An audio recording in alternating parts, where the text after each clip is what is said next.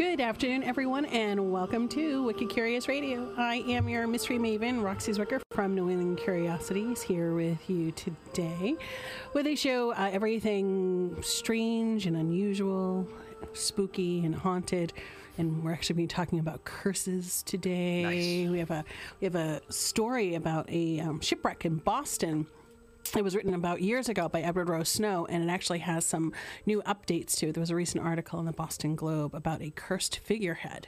Oh, so, I was going to say, was the ship cursed? No, the figurehead. Just the figurehead, but it caused a lot of mayhem and a lot of stress to wherever that figurehead went. Ooh. So we're going to cover that story a little bit later on today's show. And also it is Thanksgiving week, which means this coming weekend, the holiday trolley tours begin. just what everybody was saying to me, oh, you seem so relaxed and chill. And well. Got your energy back. Yeah, well, we'll check in with me in another week or so. We'll see where we're at. Although I do love the holiday trolley tours. They're really super fun. And I was thinking about, it was 4 or 5 years ago, I had mentioned we had done Plymouth Plantation for Thanksgiving. It was really a lot of fun. Yeah. And we ended up going down to the Cape the next few days and just kind of made an extended vacation of it. And we went to the Edward Gorey house. And that is one of the places that is always on my road trip list. And I am formatting some sort of outline for a Haunted Road Trips of New England book. So this is definitely going to be on my list. And so you know who Edward Gorey is? No, I don't. I don't believe I do. Are we starting a show with a Lou doesn't know? That's why we're all here. We're all here to learn from you. So I'm learning. Right out of the gate. So you know the opening to Mystery on PBS? Yes. Okay, so that's Edward Gorey. So he did the illustrations for that. So he's a very, dark, macabre, strange artist. He had the great book, The Gashley Crumb Tinies, and it was a way to learn the alphabet through the death of a child. Oh, nice. So each child died rather macabrely, and each one had a specific name which went with the letter of the alphabet. Sure. And, of course, that went with how they died. So, died in a lake, eaten by a bear, died from Inui, I just don't care anymore. Yep. So all sorts of really cool stuff. So I have to ask, we're early in this, but I have to ask, is his name attached to the term gory in any way? Or is it just the universe being... I think it's just the universe being very funny. Okay. Because sometimes somebody starts something and an attribute gets named after. That is true. Yeah. That is true. And it would absolutely fit, because they now use the term Gorey-esque because he was such a big influence on other authors and illustrators. But yeah, he had a very odd way of looking at things, and sometimes he didn't even bother to explain it. He would just be really weird about it. So you can go down and visit his house, and that was one of the things we did on Thanksgiving week. Again, it was about 5 years ago. And it is one of the coolest, strangest places that you can go and visit. So he shaped his environment to reflect his thinking process. Probably more than you can even understand when you get there, because when he passed away, he was a hoarder. Oh, so the house was entirely full, you could barely walk through the house. Yep. And it took several years for everybody to sift through everything that he had left behind and determine what needed to be thrown away, what needs to be put on display. And they have so much stuff for years and years and years that they can put on display. But he also had some things that I was very intrigued by when we went there. He had a huge collection of antique tarot cards. Mm-hmm. And he's very much into, the strange and the esoteric. He had a human skull there that had this amazing story. There was a couple of gravestones there from probably the 1700s, which I wondered where they belonged. Yeah. Why they're actually on the kitchen table. Oh, wow. In the house, which I thought was really rather weird. He definitely had a flair for the very strange, clearly, and the macabre. So when we went around the house, they had I couldn't imagine this being in another museum, that you would go on a scavenger hunt for the dead children. Oh, God, really? Yeah. So the dead children would be hiding all over the house. Yep. And you had a little checklist, the whole alphabet. And, one of them died under a rug, so there are these little feet sticking out from underneath the rug. So it was the children from the alphabet book. So it was the children from the alphabet book. So how they died in the story is how it was displayed in the house. So you'd find them in all these weird nooks and crannies of the house, and it's a scavenger hunt for these dead kids in his book, which is it's like a legendary book. Yep. So and when you do the whole checkoff list and you bring it up to the front, you actually get a little prize for completing the scavenger hunt, which was pretty interesting. I think it was like a sticker or something. So did he put these things to find in? Or? No, after he passed away, they decided to open his house as a museum, and they just decided that was one of the interactive ways for people to enjoy the house, is to go around and find the Gashley Crumb Tinies. One of the surprises for us when we viewed the house is we went outside, and in the back garden there was a little semblance of gravestones there, and they were mock gravestones for each of the Gashley Crumb Tiny kids. Oh, nice. So they were all one choked on a peach. I mean, it was just hysterical. So it was it was just this really, you had to definitely have that sense of humor to understand it. But he was huge back in his day for the work that he had done. He was known all around the world for his etchings and his illustrations. Very, very well respected, but definitely very odd. He lived alone with a collection of cats, and he wore this giant fur coat, and he was a very tall man with a huge presence. Yep. So they had some of his clothing on display there, and it was like, God, I want to say it was like a raccoon fur coat. It's something just really outlandish.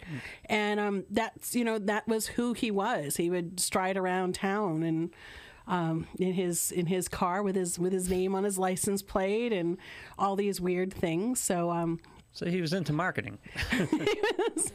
He was an early marketer. He was definitely into marketing. And of course, when you go to visit the house, besides looking at all of the curious things and the illustrations, they have a great little gift shop, and they now have recently opened a Goriosity shop, which is artworks that are inspired by some of his work, which are also very strange and very macabre. And by the way, this is located in Yarmouthport. It's the cutest little house. I mean, it's an absolutely adorable little house.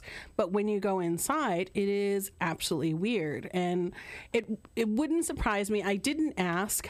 It wouldn't surprise me if it wasn't haunted. I was going to ask, but I actually felt kind of weird about asking. But the house itself is 200 years old. And it's located on this cute little common. It belonged to a sea captain back in its day. And it's weird, it's odd, it's quirky, and it's I don't know, it's someplace that you could just spend the entire day and try to get inside the mind of this guy.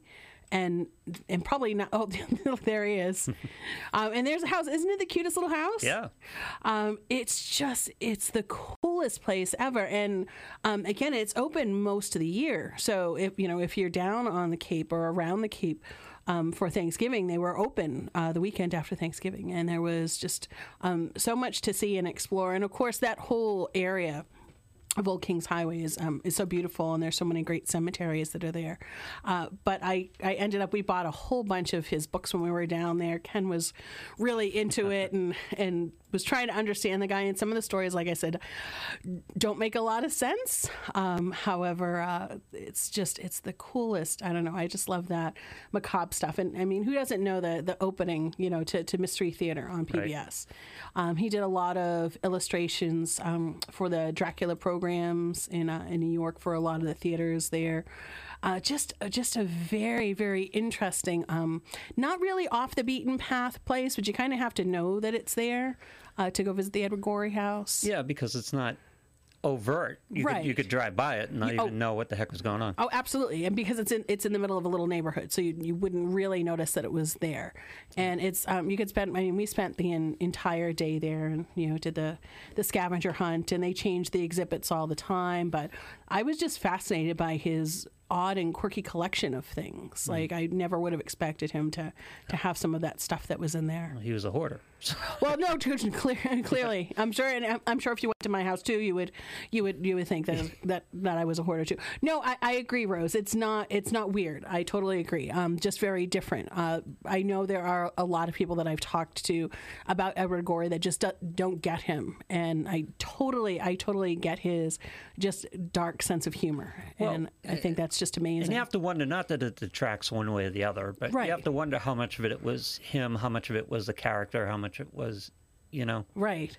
I get the impression you feel a lot of it that's just who he was. Right, absolutely. Yeah. And he wasn't the type of person to care that he had that very striking appearance and that he was, just very uniquely him. And the legacy of what he had left behind is so worthy of a visit, and it's one that I'm going to be putting in my book. And I probably want to go and visit again because it's been just a few years since we've been down there. But Edward Gorey, and there's on YouTube.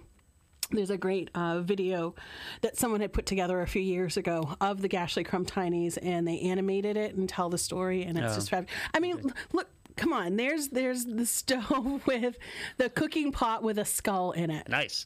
And much of what he had in the house was all real and authentic. Like the skulls he had were, from colleges and odd things that he had collected. Skulls. Yeah, just very odd things that he had. I mean, what museum are you going to go in and see a skull on a cooktop there? It's brilliant. Well, he's self-accepted, which is, so he probably lived in relative amount of peace.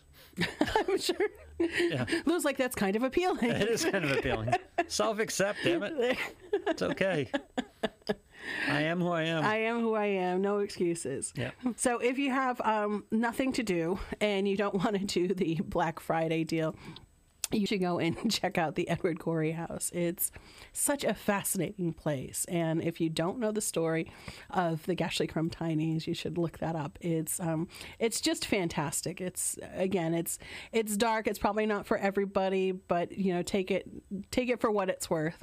He was very, very much looked up to by the artistic community and left quite the legacy of stories and artwork behind him. He passed into that year 2000, so he's been away for a while, and of course, again, like I said, I wonder if he's at this amazing house, if he still wanders the hallways and talks to his cats. Is the estate running it, or the estate? The city, or? The estate is running it. He didn't have children. He never married, so he left it in such a state that he was able to keep perpetuating it, and he's just got such an interesting life story, and just a strange way of looking at things, which I just love.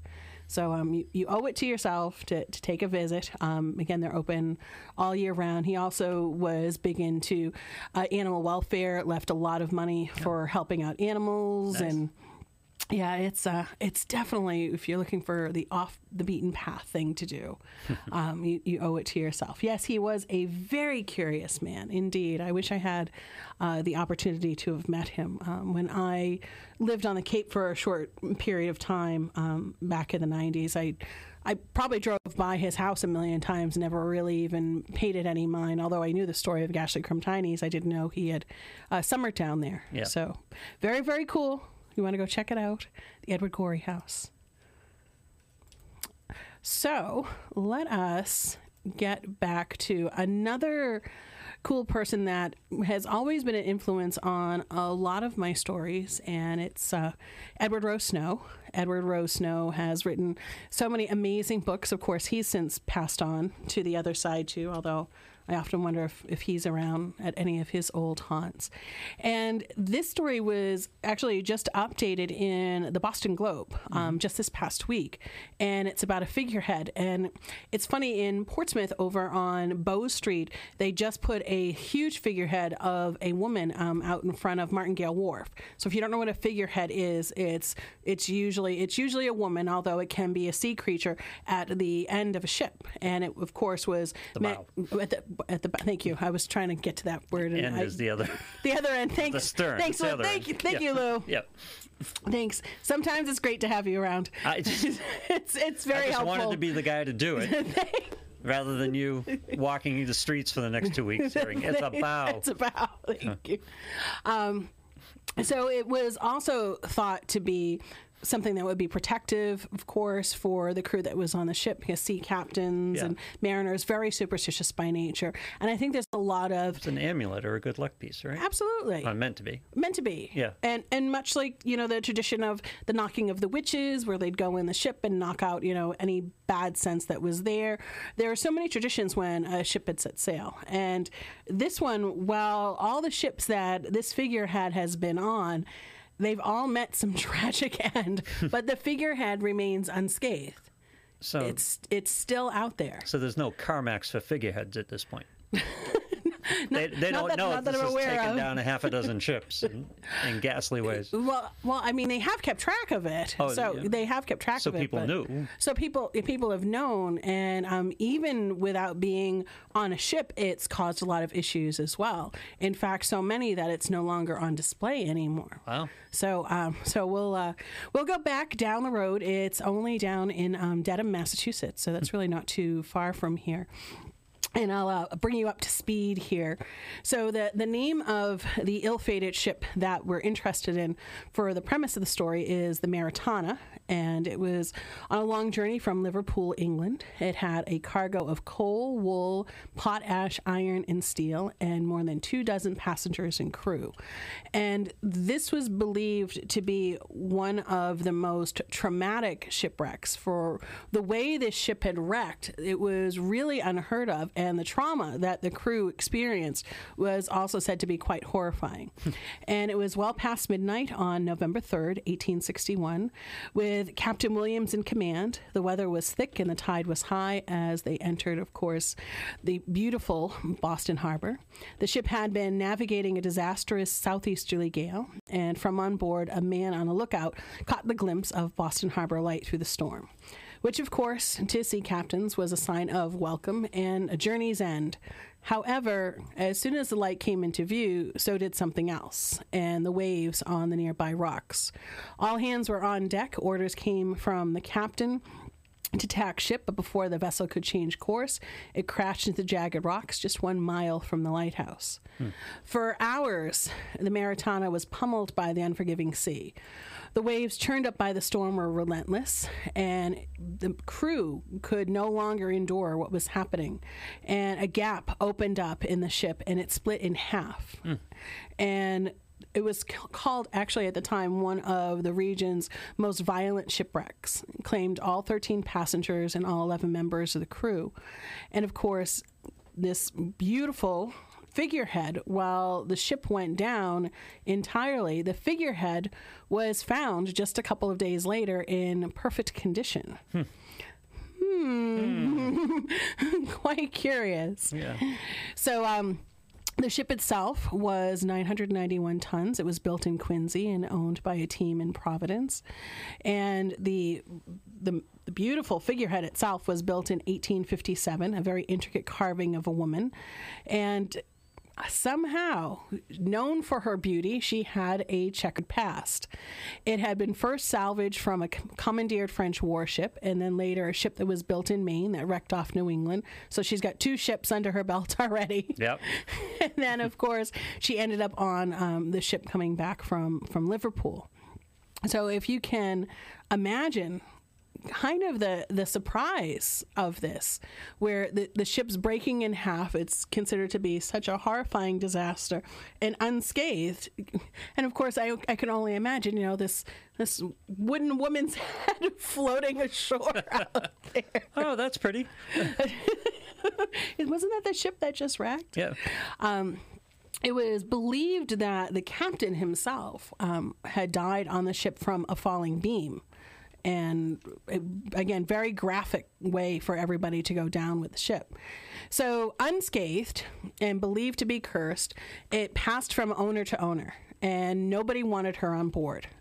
And of course, the whole notion was to put it in a museum, and it was eventually placed in a shop down in Boston, and the shop on Lincoln's Wharf, not too long after the figurehead was put on display, caught on fire and burned.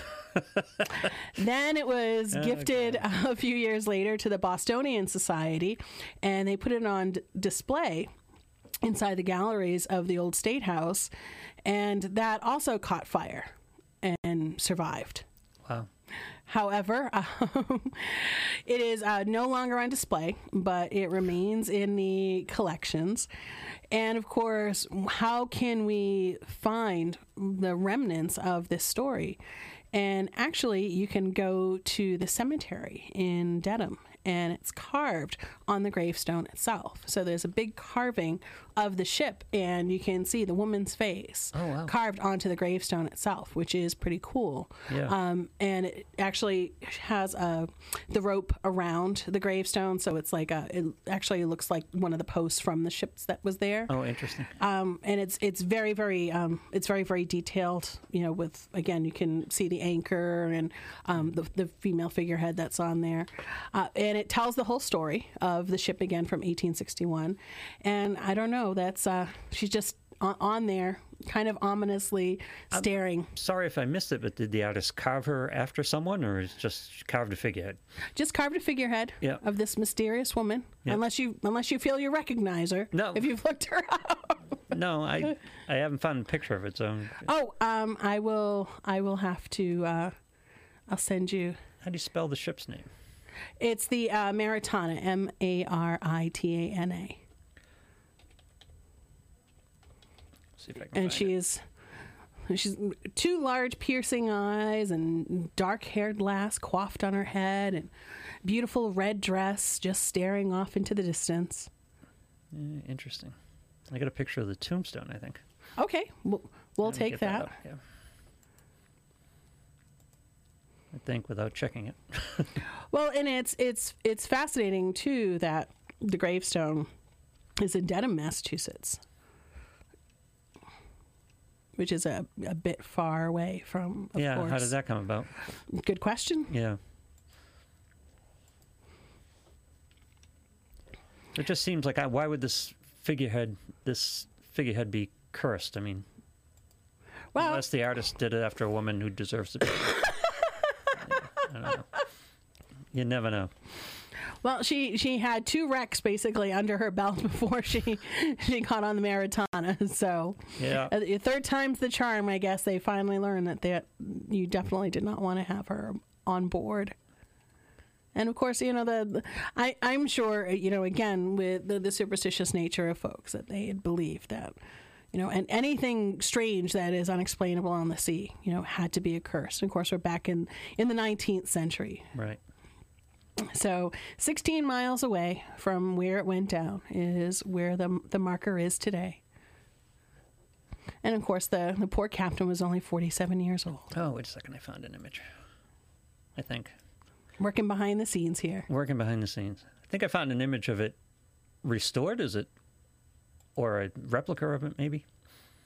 Sounds like the person you described. Just get back here. Could be. Rose says, I am careful in my estate purchases because I believe they stay around with their things, either good vibes or horrible vibes. No, that's not strange at all. Not at all. I'm always careful, too. I'm always collecting things from antique shops, and sometimes you just got to know the history or feel the vibe. Or yeah, I was going to say, how do you look at something and go, it seems okay? You just feel it? Yeah, you just feel it. Yep, there she is. Yep. Yep, there she is. So is that the actual figurehead or a replica of it? Wow. That's her. Good shape. Yeah, I know. None of the ships she was on were in good shape. She's a little spooky. She's not exactly smiling either. Yeah. I don't know. She looks specific too. Oh, she probably was. In other words, if you're going to carve a fictitious woman, I don't know if you'd carve that. No. You understand what I'm saying? I do. I do. It sounds like the artist had a model or something. Yeah, there's probably a level of this story that we'll never know as to who she really was. But it's great because I love that you have the cursed artifact. I love that you have the gravestone, and it has quite the history to it as well. And I love anything Edward Rowe Snow. He was just someone that I completely look up to with his traveling museum of oddities and how he would take any story that he found to the deepest level that he could. I had told you about the gentleman who allegedly had buried his heart on Nantucket. Yes. So that's an Edward Rowe Snow story. Oh, interesting. That he managed to see if truly the man's heart was on Nantucket and his body was in Ohio, and somehow he charmed the Cemetery Association back in the 50s to dig up the grave, and they actually did find the heart. That he actually truly did bury his heart. I mean, that's the type of research that I love. That someone's just going to take it to the nth degree. Well, look at what we've done here. It just leads you to more questions. It's a breadcrumb trail. It is. You just want to know. I do. Right?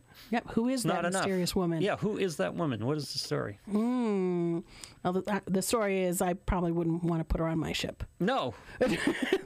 that's my story. Having a little trouble putting her on the show, actually. Kind of worried about that a little bit. Oh no, the room's gonna go up in flames.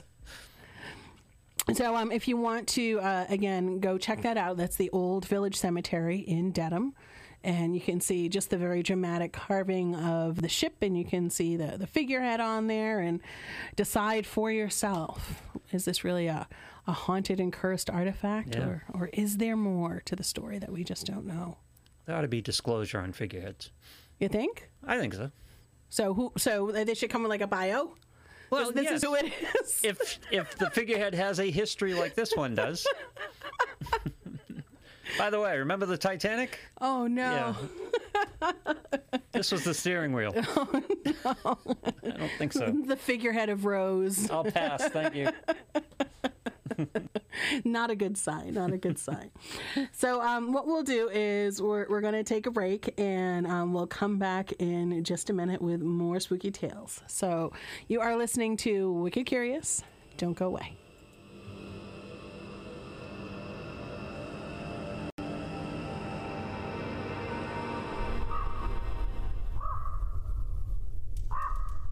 For the best in curious entertainment, you have to check out New England Curiosities, located in the historic city of Portsmouth, New Hampshire. New England Curiosities offers tales and tours of folklore, ghosts, and mysterious history, with author and historian Roxy Zwicker, New Hampshire's longest-running and original ghost tour. Roxy has been entertaining the locals, visitors from away, and curious souls since 1994. New England Curiosities has been offering tours and special haunted events since 2002. Highly respected and thoroughly entertaining. You'll be talking about your experience for months to come. Discover why New England Curiosities is consistently on top of travel and tourism lists. Yankee Magazine calls the Shadows and Stones Graveyard Tour one of New England's top 5 cemetery tours. The Boston Globe says an experience with New England Curiosities is one of the 3 best alternatives to visiting Salem, Massachusetts. From scenic trolley rides to walking tours and speaking engagements, there's something for everyone. So join New England Curiosities and experience why they are consistently featured in the media, including television appearances on the History Channel and the Travel Channel. Check out the latest legendary tours and events from New England Curiosities at newenglandcuriosities.com.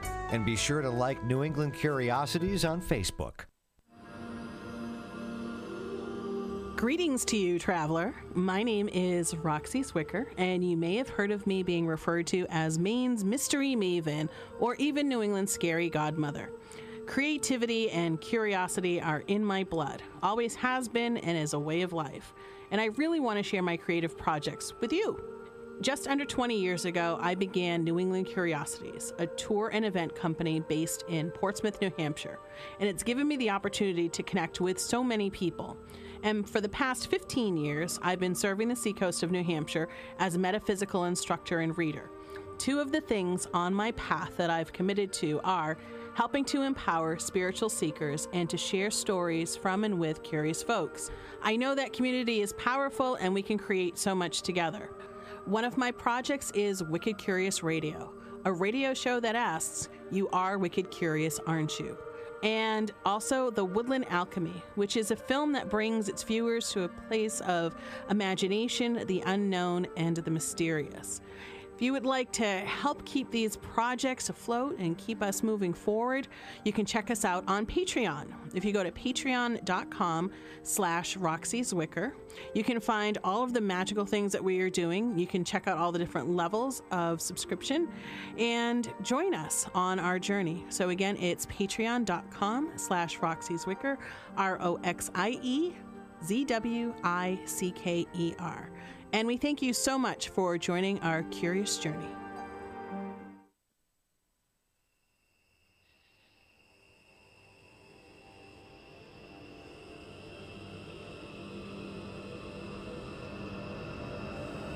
Welcome back to Wicked Curious Radio. I am your mystery maven, Roxy Zwicker from New England Curiosities.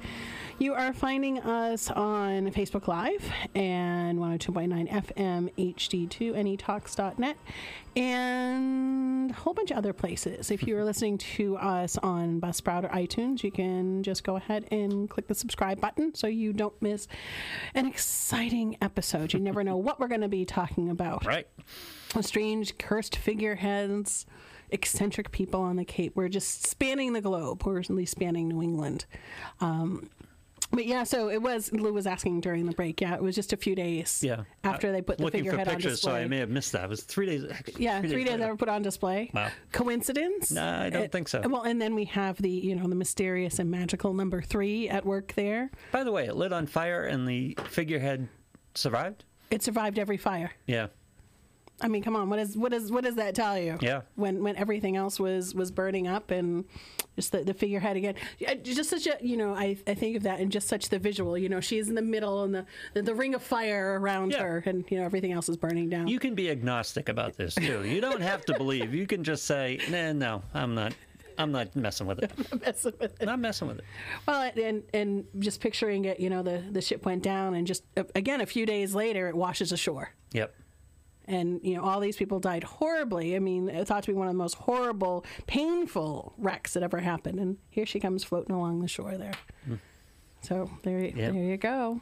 There is there's a great picture. I'm going to post it in our little chat room here of, if you want to see a ghostly figurehead, you have to check this one out here at Historic New England. Of course, it's in one of my favorite towns in New England, where I actually got married, in Marblehead, Massachusetts. Nice. And this picture of a figurehead taken in 1920, it's in a garden of a beautiful mansion, and it looks as ghostly can be.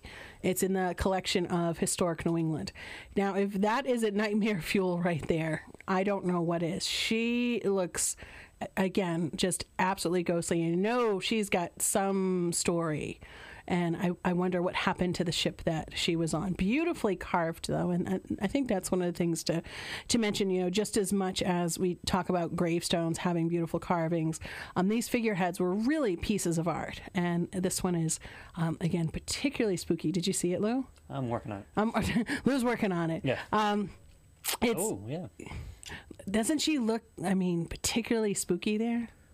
She's just kind of surrounded. She does, but in the most alluring way, which I guess is what makes her so spooky, right? Yes, it is.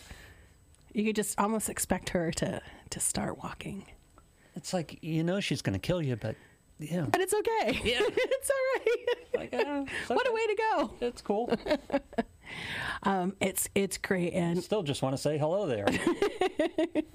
Maybe she'll tell you a story. Yeah, I'm sure she will. It'll be part of her next story. And you have to wonder, where did it come from? Where did that ship go? What's the story behind that? It's just very, very intriguing. One of the places that we have gone fairly recently, and we just didn't have, unfortunately, enough time. And if you want to talk haunted artifacts and strange artifacts and curious things was when we went to Mystic, Connecticut a few years ago, and went down to a beautiful museum down there, and we did a couple of the boat cruises and thought we had more time than we did. And unfortunately, we didn't get to make our way through all the museum buildings, but they have a great collection of figureheads at the Mystic Seaport Museum. It's one of the largest collections in the country, and they have everything from, mythological creatures to, again, more of, these beautiful, elegant women to sometimes even sea captains they'll have as a part of their collection there. And they're just amazing to think. First of all, again, they're carved by hand, and then the things that these figureheads have seen, the places that they've gone. You know, it's something that if you can just barely imagine the history of what these things, if items could talk, what they would have to say. It was just incredible. I know. I've just seen all these ports and God. When we were wandering about looking at some of these, one of the things that I was very intrigued by, and I only wish it wasn't behind glass, because I really, really wanted to touch it and get the vibe, were the long bones, and they were whale bones that were used in the corsets by women. And the whale bones would have been carved, so the sea captains had them carved with like the story of where they were at sea or how much they loved these women, and they would have them carved, and the women would use them as bones in their corsets. So they're actual whale bones that were carved. What purpose did the bone serve in the corset? To make the shape of the corset, so to make the waist of the corset. So you know, give you that good hip to waist. There you go. Yeah, to cinch that waist. Oh, yeah. Wow. So they had. So that was the hard part that actually constricted. Right. The waist. Oh, okay. Yeah. So I mean, of course you would tie it and pull it tight, but the shape would be made now. Now they use metal, but the sea captains would actually fashion and have artisans make these whale bones and carve designs or stories or pictures into them. And they had quite a few that were there. They were absolutely amazing. Like I said, I really wished that I could have touched them, because they were, they were colored in, and they had sentiments and stories and names and dates. And they were just corset bones. That's all they were. They were just meant to be worn.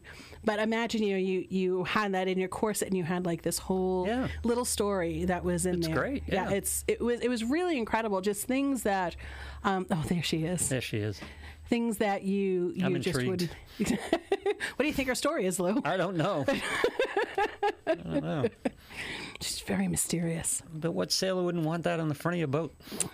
I don't know. But all I have to wonder is what happened to the boat. Yeah. She's still around too, and the boat is now gone. Good point. Yeah. Is there a story, or did the boat go of natural causes? Yeah.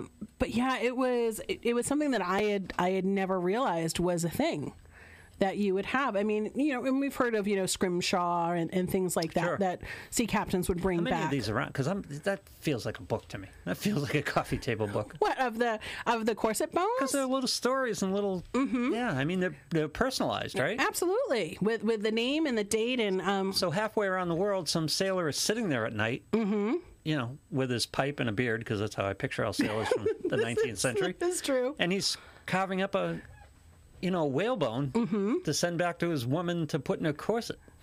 Isn't that romantic? It's cool. It is cool. Lou's like, now I know what I'm going to do on that long winter break. No, it's a fascinating story. Well, I mean, no longer whale bones, but it's absolutely fascinating. I'm going to... I'm doing this on the fly here. I think I have in my phone a picture of one, but I'll try to bring that up while I'm chatting here.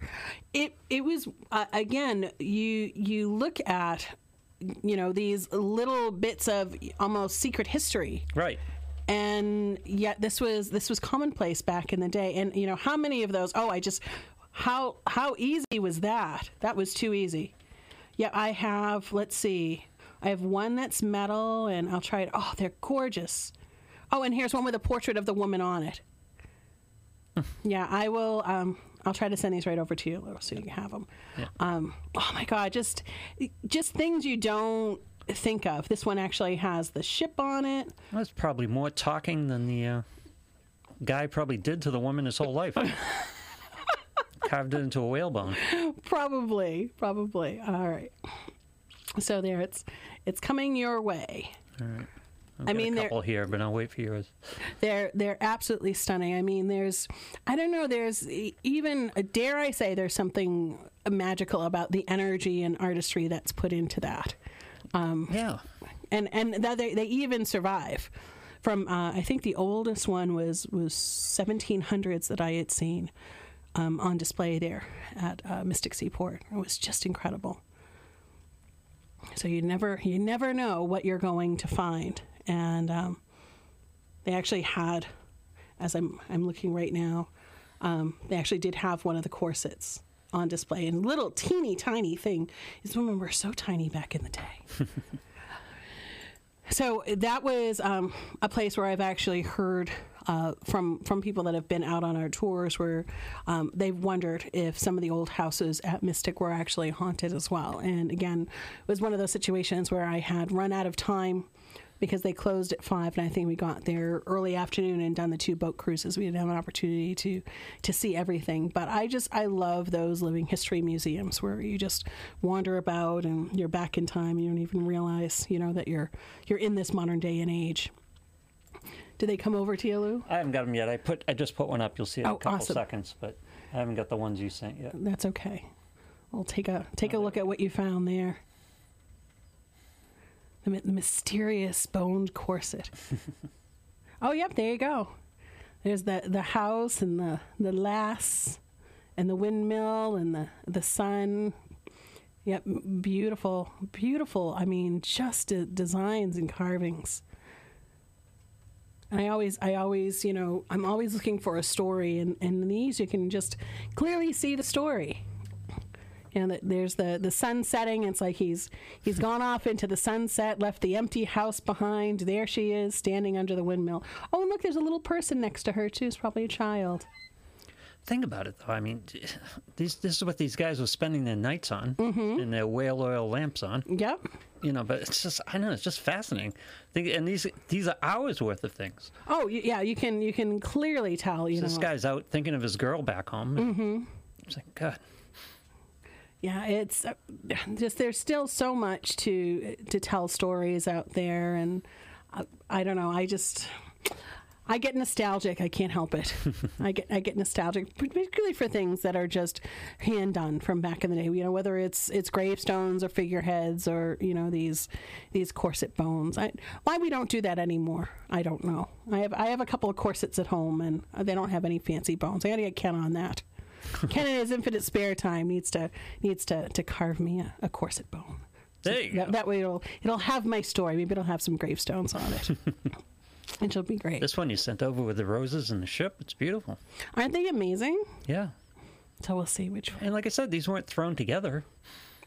No, I mean, it probably took weeks, if not months. Oh, yeah, there we go. Isn't that incredible with the flowers? Yeah. And you can see the flag on the ship. Just incredible. And yeah, that's one of the corsets just beside it there. So you can see how it would have slipped in to the fabric there. And nobody, nobody would have known. That's just such a personal thing. Who knows that it's almost like wearing a love letter. Yeah. So did they easily slide in and out of the court? Oh, okay. Yep. There is like a sleeve. Yeah, like a little holster. Sleeve, almost like a little pocket, and they'd slide in to help keep the shape. And there's just, I don't know, there's something so incredible about that. And who knows, where many of these got off to, if they were even saved or if they were lost or what happened. Because you can see, I mean, for, a couple hundred years old, they look amazing. Beautifully carved. Oh, the stories that are out there. I could only imagine, the sea captain coming home with one of these and here you go, and then back out to sea he went. Right. Oh, stories. Yeah, wait till you see the one I carved for you this time. Well, and the thing of it is, corsets had several pockets, so you would have several bones in them. Right. Mm-hmm. And so what happened to these? At this point, at a point a generation or two later, someone has to find these, and then they're not something you'd throw away. No, I wouldn't think they would. You wouldn't think? I mean, they may not know what they are 30 or 40 years later. No. I mean, there's too much. It's obviously hand done, and I don't know. Yep, there's your portrait right there. It's just incredible. I mean, they look so similar too to just some of the artworks. Again, I always come back to the cemeteries and the gravestones, but the symbolism of what's on there, and you know the swirls, and you can see the date on that one. I think it's 1882 on that one. Yeah, it could be. Yep, it's right underneath the lady there. So you know this is something over 120 years ago. Yeah, and it was carved, again, halfway around the world. Could have been in Portugal. It could have been, who the hell knows where it was? I mean, I understand or in the middle of nowhere. Or more likely the middle of nowhere. Yeah. I understand the lore of Scrimshaw, but this just takes it to a whole nother level. Look at just the intricate details. Interpersonal. Yes. Yeah. Yeah, So this was the only place that I had ever seen them. I'd never seen them anywhere else. Even in Portsmouth, Wait a second. I'm going to put that other one back up. Kind of looks like the woman in the figurehead. Lou's tying it all together. I don't know if you'd want her in your corset or not. No, but yeah. We'll do a side-by-side Maybe you sent the wrong whalebone to the wrong woman. And... Oh, no. that doesn't look like me at all. That's the story there. Oh, I'm sorry. It's 1842. Yeah. Well, honey, I'm not that great an artist. Oh. Yeah. Oh. Kind of looks like the figurehead, doesn't it? The red top. Yeah, it kind of does a little bit look like the figurehead. Wow, it's all coming around, isn't it?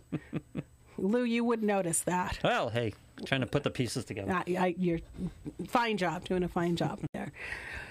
So if you've seen anything like this, or if you know of anywhere where you are in your neighborhood, I'd be very interested in finding out and going to check them out. I haven't been down to Mystic for a few years now. So I think, was it 2017? I think we were why down isn't there more of this? There must be hundreds of these around. I would think. I don't know. Or, maybe they were, thrown out with the corset as they, disintegrated over the years. Yeah.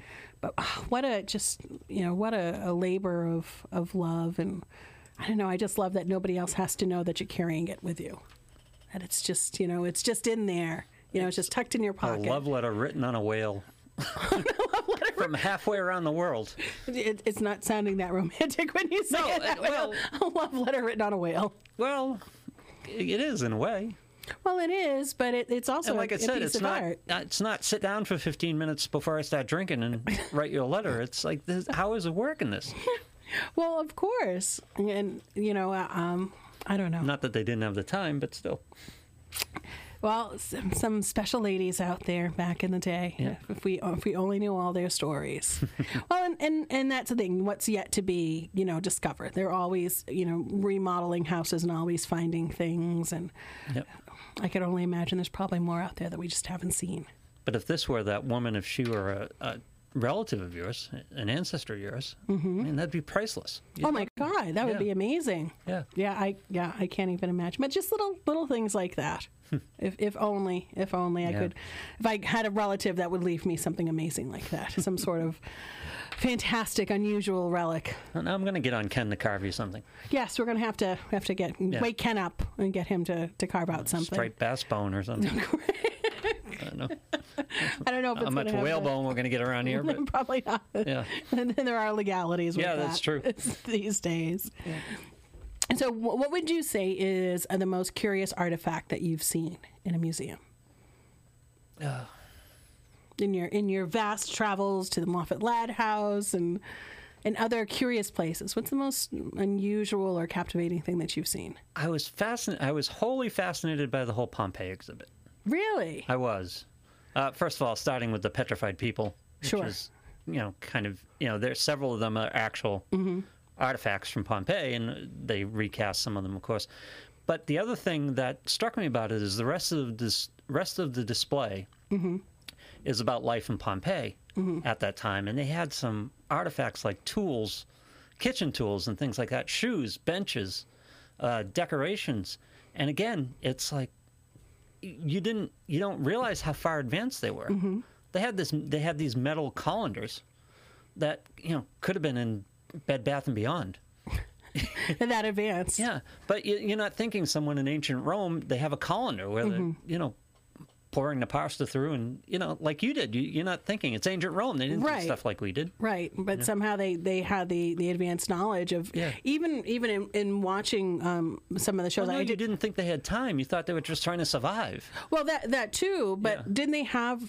If I remember correctly, I'm watching. One of like the History Channel pieces, like they had a whole like water system that filtered clean water and everything. They had houses with heat. Yeah, they worked out a heating system. It's incredible. Yeah, it's really incredible, and how ingenious they were. And that gets me always to the discussion about humanity that I find fascinating. Is that on different parts of the planet, how things developed. The timeline isn't linear. Again, I go back to the American Indian didn't have the wheel. True. And the Egyptians were building pyramids, lining up with stars, and the Greeks had all this astronomy done, and different civilizations had different capabilities. It's just fascinating the way it all developed, and it's not in a linear timeline. It's like some parts of civilization and different parts of the world were very advanced, and again, the American Indian didn't have the wheel. But somehow they managed to get through and do what they had to do. Yeah, it would have been such an amazing time to be alive, to be that isolated in your community, and to see where things were going, and then to have someone come from again, I go back to the ships, have someone step off a ship with things that you've never even seen or never even heard about. I mean, because now we know so much. There's so much information overload. Yeah, think about that. Once man started to wander, once they were crossing oceans, the ship ferries, and you're in Portsmouth, you know this, and Newburyport's the same way. These port towns, they're just going away to faraway places, and God knows what they come back with. Stuff that you have no awareness of because it's just not in your world. But they want to, hey, look what I found. Well, even just thinking about, over in China, the textiles and the fabrics. And I have several ghost stories, from New Hampshire and Maine, where fabrics actually equate in the story. I mean, the story of Ocean-born Mary. Where you hear, Don Pedro had this ship of, silks and satins from China, and, agreed that she was going to be, dressed in this beautiful gown. And in the museum in Henniker, they have a piece of that fabric from China, from the story that, gives the story some legs. But how just things like that figure into it, where, today who's going to hang on to a piece of fabric from China nowadays? And think about it. That piece of that fabric from China came back. The person who brought it back did a sailing to China to get it at a time when that was life threatening. God knows what the hell was going to happen. Right, what they were going to meet out at sea. And brought it back. I mean, today you want some fabric from China, you order it on Amazon, you get it tomorrow. It's true. But back then it wasn't that way, Yeah, I mean, it was a beautiful piece of green silk. Yeah. Which, when we go way down, we send back a T-shirt or something. But all I got was this lousy T-shirt. Yeah, but, think of what a meaningful gift that was. The sailor goes away for a year and comes back with some Chinese cloth and a story. Yeah. Well, and that I think when I talk about the time that I would want to be alive is to see these discoveries, and I'd want to be there down on the docks to see what they were taking off of the ships, and what was coming from all around the world. I myself want indoor plumbing, but more than I want. More than I want that, but I see the point. But no, I mean, obviously you would want some of the modern amenities that we have today, right? But just when I'm down in Portsmouth's waterfront, and again I'm just completely geeking out here.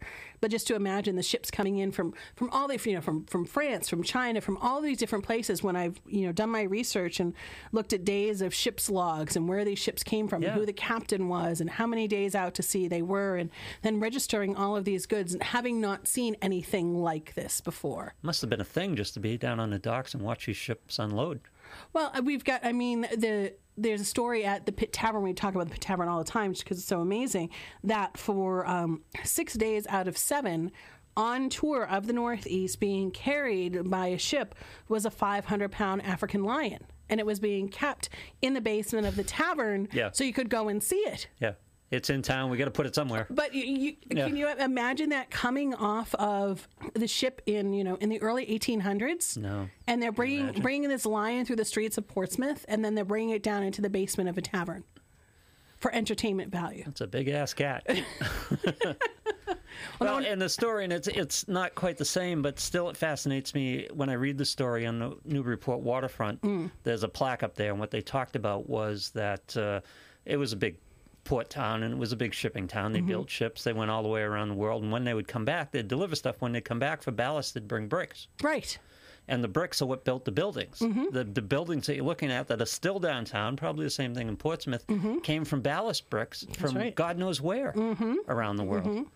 I mean, it's a simple little thing. It was very practical to them. It wasn't magical or anything, but you look at it and go, oh, my God. Yeah, You know, those bricks have a history. Yeah. Yeah, we have on the beach in Newcastle, they used to dump all the British shale that was used as ballast in the ship, so it still washes up on the beach, all the shale. Can you imagine? Yeah. And gravestones, and we've talked about that before. Gravestones from England were shipped over blank as ballast in the ships. And then they went down to Boston and they were carved and then made their way to whatever cemetery. That's very practical. It is very practical. Yeah. And we have certain gravestones in Portsmouth that you can tell by the color and the texture of the stone that it actually came from England. So you and obviously the date range has to be right. But you can tell, that came over as a ballast in a ship and now it's a gravestone for somebody. Well, they were set up to have the gravestones. I mean, around here, they were probably doing other things, just staying alive. Right. Rather than setting up a factory for gravestones. Right. And it served the purpose of ballast and makes all kinds of sense. All the But back cool then stuff. it was entirely, it's just totally mystical. Right. I mean, it had that, again, it's world traveling. It wasn't that far from, Columbus bringing stuff back. No, not at all. Yeah. And I think, when I'm looking at, the gravestone that I'm thinking of right now is from 1682, which is, how long was it on that ship making its way from England? It could be, who knows, the stone could have been hanging around since the 1650s. We don't know how really old that is. Right. But it has its, it has its own story, and now here it is 350 years later. It's still there. You can walk right up to it and touch it in the Probably graveyard. in a pile somewhere in England. Right. Probably the second-rate gravestones. It's like, here, take these for ballast. Yeah. It just got I on haven't those moved today. this one in 100 years. My grandfather couldn't sell this one. Take that. But it's just fascinating. It is. It's amazing, and I think again, that's where I would want to be, is just seeing what's coming in from around the world, because how else would you really know? And at that time period, there were people who didn't know travel at all. Right. Didn't know outside of their village. No. And we've got Americans and French and the English traveling around the world. Getting spices. And many other things. Yeah. And many other things. Yeah. And bringing back, and not to mention, Portsmouth's privateering history, which was huge back in the day, and just bringing back a whole ship and then selling it off and then selling the ship itself. I like all artifacts. You're talking about artifacts, and we've talked about this before. Having the history in front of you, or if you're lucky enough to be able to hold it in your hand, it's just a different feeling than just hearing the story. And again, like with the Pompeigs in the Colin, it seems like a small thing. I understand that, but it's like they were so far. It was just more than I gave them credit for. And you get these benches that were in houses, and it's like, again, it's a piece of art. They were well beyond just surviving. They were living. Heated houses. They had They were talking about fairs, and it just dinner settings, and some you don't think of ancient Rome that way. No, and somehow for all of those advancements, here you have an entire society that was wiped out. Yeah. I mean, who knows what they could have accomplished if they had continued. Yeah. Which, that's kind of, to me, the bigger question of, if that hadn't happened. Well, the Mayans were. Well, and that's true, too. Mayans were a fairly advanced society that got wiped out. Yeah, I've always kind of shied away from the Mayans. I think it's because of all the bloodletting. Oh, freaky. Yeah. Yeah, that kind of freaks me out a little bit. Yeah, and then there's that dichotomy of quote-unquote advancement. Right. You have this capability, right, but you're still, barbaric, playing sucker with heads. That type of thing. Yeah. For lack of a better term. No, barbaric is a good term. There was this intelligence and yet this barbarism about them, which seems a dichotomy. It does. You would think as you get smarter, as you learn more, you'd be less violent. But by the same token, survival. Right. Because there were people coming out the woods after them, probably. Oh, without a doubt. The whole time. Without a doubt. Well, looks like we've burned another show away. No pun intended. Yeah, and we've survived. And we've survived. The show survived the figurehead. It did somehow. So you can find us at NewEnglandCuriosities.com. Of course, we're on Facebook. On Saturday, I'll be having an open house at the Divinity Lounge, so if you want to come by and support small business, you can do that, and that event's actually set up on our page. And, of course, as you're carving your Thanksgiving turkey, who knows what mysterious stories we'll come back with next week. There are tour seats left, I would imagine. Not a lot. Not a lot. Our holiday trolley tour starts on Sunday, and I think we probably have just a handful of tickets left for the season. New England Curiosities right now. New England Curiosities right now. Go and do it. And have a great Thanksgiving, and we will chat with you next week. Stay wicked curious.